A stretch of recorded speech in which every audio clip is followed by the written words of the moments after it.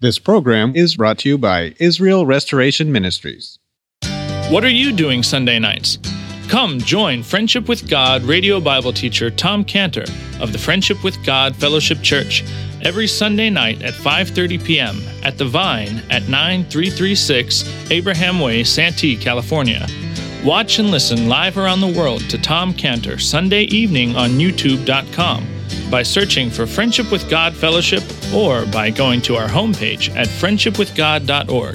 That's friendshipwithgod.org. Welcome to Friendship with God with our Bible teacher, Tom Cantor.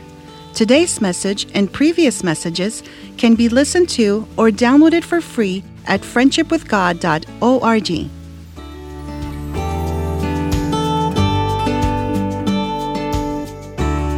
Lord, you made the eyes, and so you understand the eyes, and we ask that you would now open the eyes of our understanding, that we might, Lord, read these scriptures and understand who our great Savior is.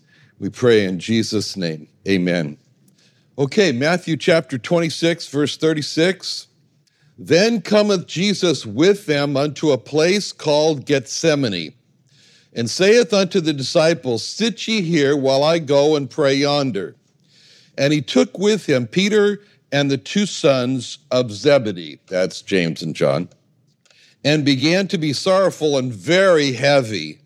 Then saith he unto them, My soul is exceeding sorrowful, even unto death. Tarry ye here and watch with me. And he went a little further and fell on his face and prayed, saying, O my Father, if it be possible, let this cup pass from me. Nevertheless, not as I will, but as thou wilt. And he cometh unto the disciples and findeth them asleep, and saith unto Peter, What? Could you not watch with me 1 hour? Watch and pray that you enter not into temptation. The spirit indeed is willing, but the flesh is weak. He went away again the second time and prayed, saying, O my Father, if this cup may not pass away from me, except I drink it, thy will be done. And he came and found them asleep again, for their eyes were heavy. And he left them and went again and prayed the third time, saying the same words. Then cometh he to the disciples and saith unto them, Sleep on now, and take your rest. Behold, the hour is at hand, and the Son of Man is betrayed into the hands of sinners. Rise, let us be going. Behold, he is at hand that doth betray me. Okay, now, where we are in this history now is that the Passover dinner is now over, and in that dinner, when Christ took the bread and the wine, Christ made the very momentous, very significant announcement that he was the Lamb of God. He was the Lamb of God in a borrowed room with a small little band of disciples. He makes this eternal announcement that Jesus Christ was the long-awaited Passover lamb. And that was momentous. And it happened there, as I mentioned, in this borrowed room. It doesn't matter where the place is. What matters is what the place was. You know, day before yesterday, Friday, we had a Congress at Scantibodies on breast cancer. And people came from Mexico City and from Guadalajara and all over, and they said, and someone said to me, he says, why Tecate? They say, why Tecate? They say, why Tecate? They always say, why Tecate? I always say, why not Tecate? But I said, it doesn't matter where, it matters what. It doesn't matter where. It doesn't matter Bethlehem. It doesn't matter Nazareth. It matters what happened there. It doesn't matter a borrowed room. It matters what happened there. And this was the great announcement that he was the long-awaited Lamb of God. So they leave the room. They're walking through the city. He announces to them in that very night that they're all going to fall into this trap of stumbling in their faith. They're all going to desert him. They're all going to run for their lives. But that was the most wonderful Passover dinner that the disciples had ever been to. Their faith they felt so strong. They felt so good. And then to hear that before they went to sleep that night, that they're all going to abandon Christ, they said to themselves, the way I feel tonight, it was like, oh, no, not me, not this night, not ever. That night, they felt so strong in their devotion to Christ, and they were so encouraged and so lifted up that when they heard Christ say that this very night, even though you feel so good, you're going to fall away, they strongly disagreed. And they argued with Christ. They said, even if it means death, we're not going to turn away from you. And Christ just said nothing more, but just moved on to a place called Gethsemane. And they arrived at that place called Gethsemane, and it's marked with the word in verse 36, then. It says in verse 36, then cometh Jesus with them unto a place called Gethsemane. And with that one word, then, in that verse 36, a time is marked out. A time is marked out, and it's like there's a ground of history in front of him, and he strikes a stake into the ground of history, and he says, now it's going to start. Here was the now when his agony in this garden was going to start. This was now's the time, as he mentioned before in Matthew 24:8, he spoke about a beginning of sorrows. This is a beginning of sorrows. And now is the time when Jesus Christ will become the great, Isaiah 53:3, man of sorrows and acquainted with grief. And the disciples had no idea. This is the amazing thing. They had no idea what was going to come. They had no idea, as he'd mentioned before, that God the Father had given a command to a sword. And they didn't know that God the Father had given this charge to a sword. And the command that God the Father gave to the sword was, wake up. He says to a sword, wake up, sword. And that command came from God the Father, and it has already been referenced in Zechariah 13:7. Awake, O sword, against my shepherd, and against the man that is my fellow, saith the Lord of hosts. Smite the shepherd, and the sheep shall be scattered. And because of that command, for the sword to wake up and strike Christ, the disciples would be, according to Zechariah 13:7, scattered. And that's what he was talking about.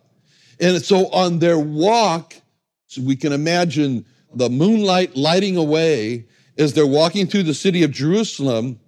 And in that group, as they're walking there, this group, he and his disciples, there's only one person who heard God the Father give this command to the sword to wake up.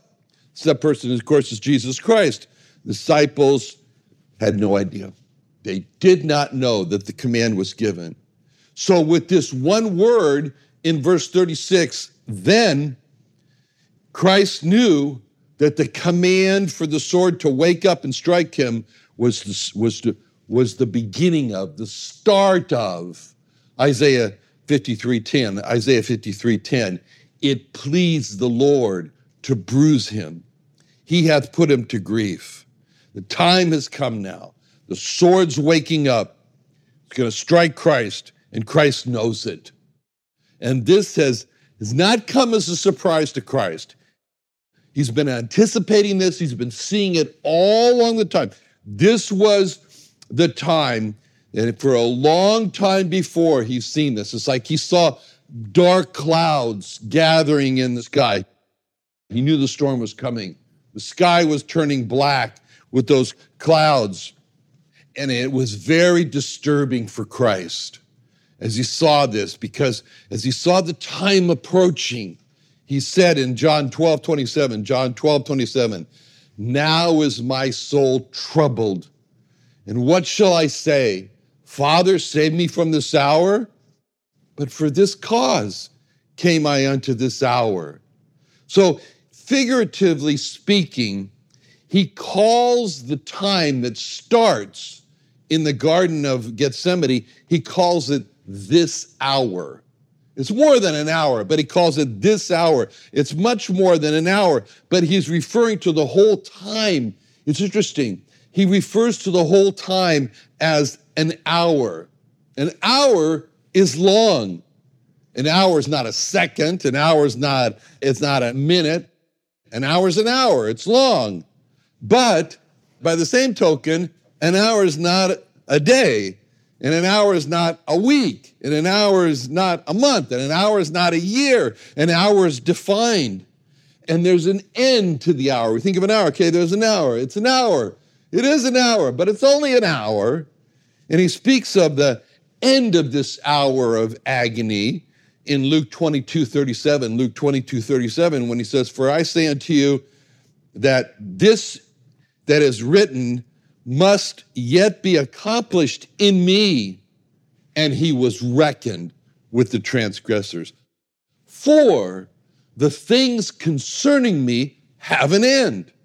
See, in this verse, when he says in Luke 22:37, when he says that his sufferings must be accomplished, that he's going to be reckoned with the transgressors, he says that. But at the same time, in that same verse, in Luke 22:37, and looking at the sufferings, he said, it's not going to be forever, but there's going to be an end of the sufferings. It's an hour. It's a long hour, but it's just an hour. And he says, in regard to that verse, Luke 22:37, he says, the things concerning me have an end. There is an end. The hour will be over when the hour's over. And here in verse 36, as he's entering the Garden of Gethsemane, he's not at the end of his hour, he's at the beginning of his hour of suffering. And the record starts off in verse 36 by saying, then cometh Jesus with them unto a place called Gethsemane. He says, a place called Gethsemane. The name is emphasized. It's a place, it's called Gethsemane. It doesn't say that he was forced to go to this place called Gethsemane. It doesn't say that he was wandering around that night and stumbled onto a place called Gethsemane. It's very clear. There's a real definitiveness of it. There's intention here. The verse says that he went to a place called Gethsemane. He knew that his hour was going to start in this place called Gethsemane, and he knew that the command from God the Father had already been given, wake up, sword, and strike Christ. And so he knows all this, but yet of his own will, he goes to this place called Gethsemane. And he goes there with all of this in sight because he said in John 10:18, no man takes my life from me, but I lay it down of myself. I have power to lay it down, and I have power to take it again. This commandment have I received of my Father.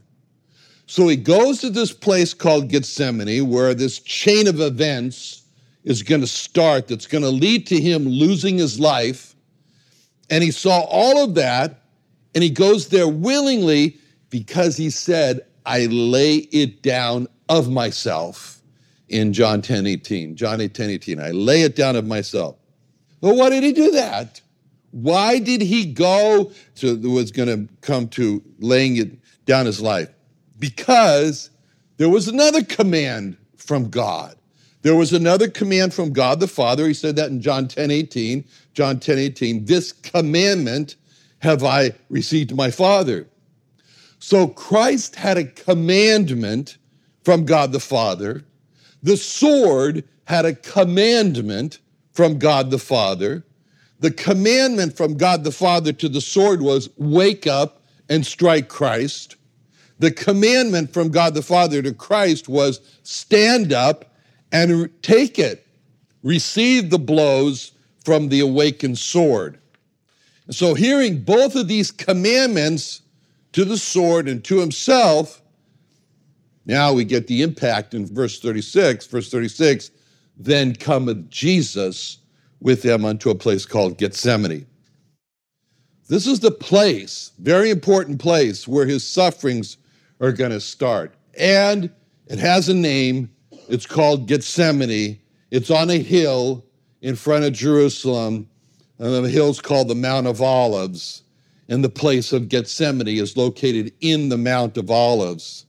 The Mount of Olives, a nice fertile hill in front of Jerusalem, produced a lot of rich harvest of olives, from which the rich olive oil came. Olive oil, nutritious olive oil, delicious, nourished the people, made them strong.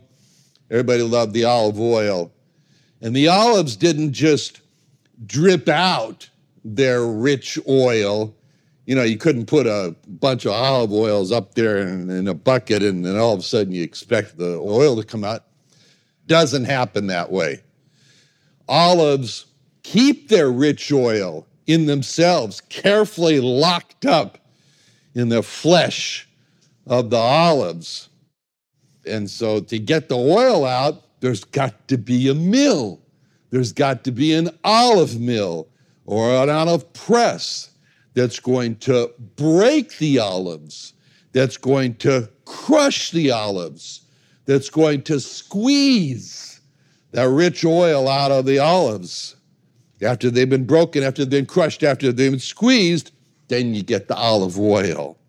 And that olive mill that breaks and crushes and squeezes the olives, forcing the olives to give up the olive oil, that's the word Gethsemane.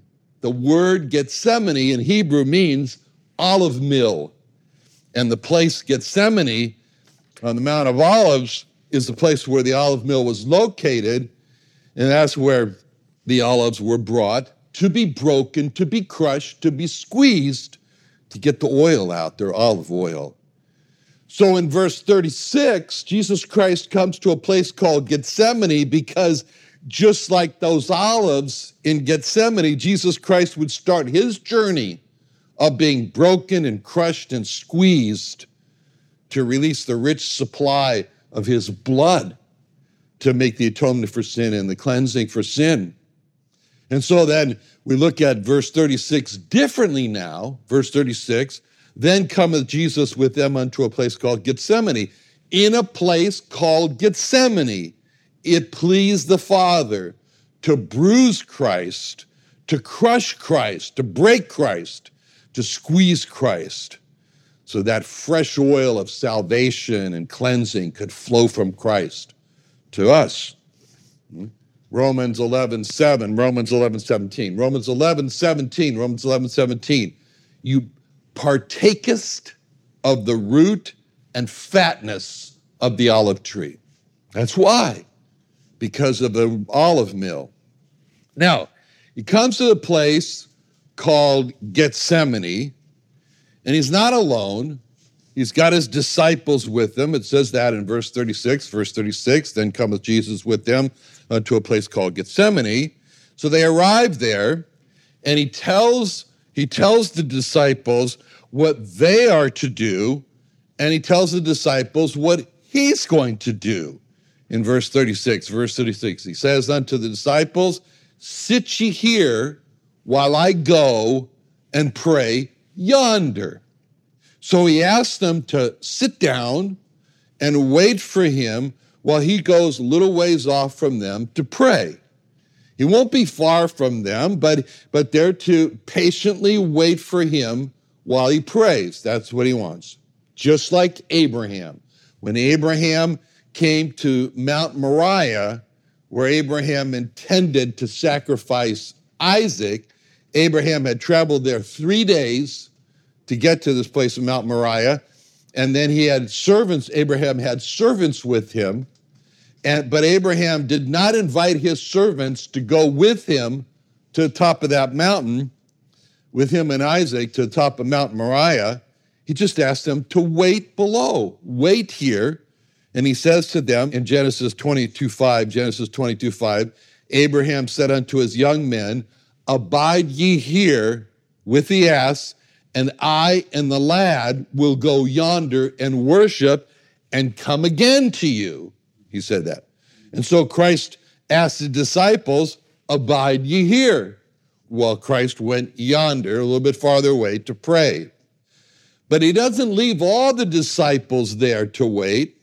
he turns now to 3 of his disciples, and he calls those 3, "You come with me." In verse 37, he took with him Peter and the 2 sons of Zebedee, that's James and John, and began to be sorrowful and very heavy. He could have called all the disciples to go with them to the place where he's going to pray, but he didn't. He didn't call them all. He just called the 3. He took the three there, Peter, James, and John. Those are the same 3 that Christ invited to walk with him to the top of another high mountain called the Mount of Transfiguration, where his full glory was displayed. Matthew 17:1. And after 6 days, Jesus take with him Peter, James, and John, his brother, and bringeth them up into an high mountain apart. And he was transfigured before them, and his face did shine as the sun, and his raiment as white as the light. So, out of all the disciples, the 12 disciples, he chooses 3 to go to the top of this mountain so they could see his magnificent glory. And now, the same 3 are selected by Christ to go with him to this place of his most passionate, his most intimate prayer. He chooses these 3. And that raises the question, why? Why those 3? Why out of those 12 disciples, why those 3? Well, you can also look at that from another point of view. There was one disciple out of the 12. There was only one disciple out of the 12 who put his head on the chest of Christ. And that was in John 13:23. There was leaning on Jesus' bosom one of his disciples whom Jesus loved. There was one disciple who had his head on the chest of Christ. That was John. That was the disciple John. That's the only time that we have a record that a disciple put his head on the chest of Jesus. I mean, and then so you can say, well, there were other times when other disciples could have put their head on the chest of Jesus, but the only record we have is of John doing that. So John makes a decision to put his head on the chest of Jesus. He hears the heartbeat of God. He's the only one. And now, that was his decision. And now John and James and Peter are the ones who are invited to go with Christ up to the Mount of Transfiguration, and now to go beyond the other disciples to be very close to Christ when he's making this passionate prayer. These were the 3, Peter, James, and John, who had expressed in their lives a particular desire to be closer to Christ. And Christ honors their decision with this special invitation to come with him, get closer in his sufferings, And now we read of a feeling. There's you really get the sense that there's an attempt to convey to us the feelings that Christ started to feel. And it begins in verse 37, where there's an attempt to tell us what he was feeling. Verse 37 said, he took with him Peter and the 2 sons of Zebedee, and he began to be sorrowful and very heavy. So it's a feeling that's described to us as an intense sorry. He feels so sorry, and he feels a great heaviness, a great burden on him, very heavy. And then he attempts to describe what he's feeling to his 3 friends here, this Peter, James, and John, in verse 38. Verse 38, he saith unto them, my soul is exceedingly sorrowful, even unto death.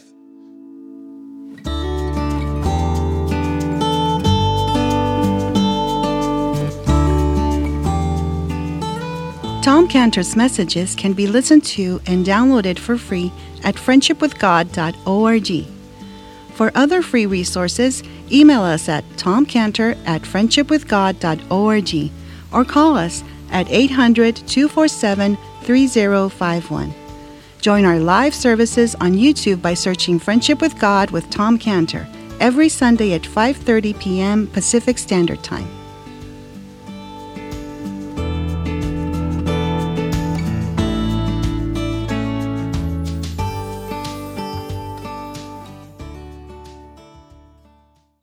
What are you doing Sunday nights? Come join Friendship with God radio Bible teacher Tom Cantor of the Friendship with God Fellowship Church every Sunday night at 5:30 p.m. at The Vine at 9336 Abraham Way, Santee, California. Watch and listen live around the world to Tom Cantor Sunday evening on YouTube.com by searching for Friendship with God Fellowship or by going to our homepage at friendshipwithgod.org. That's friendshipwithgod.org. This program is brought to you by Israel Restoration Ministries.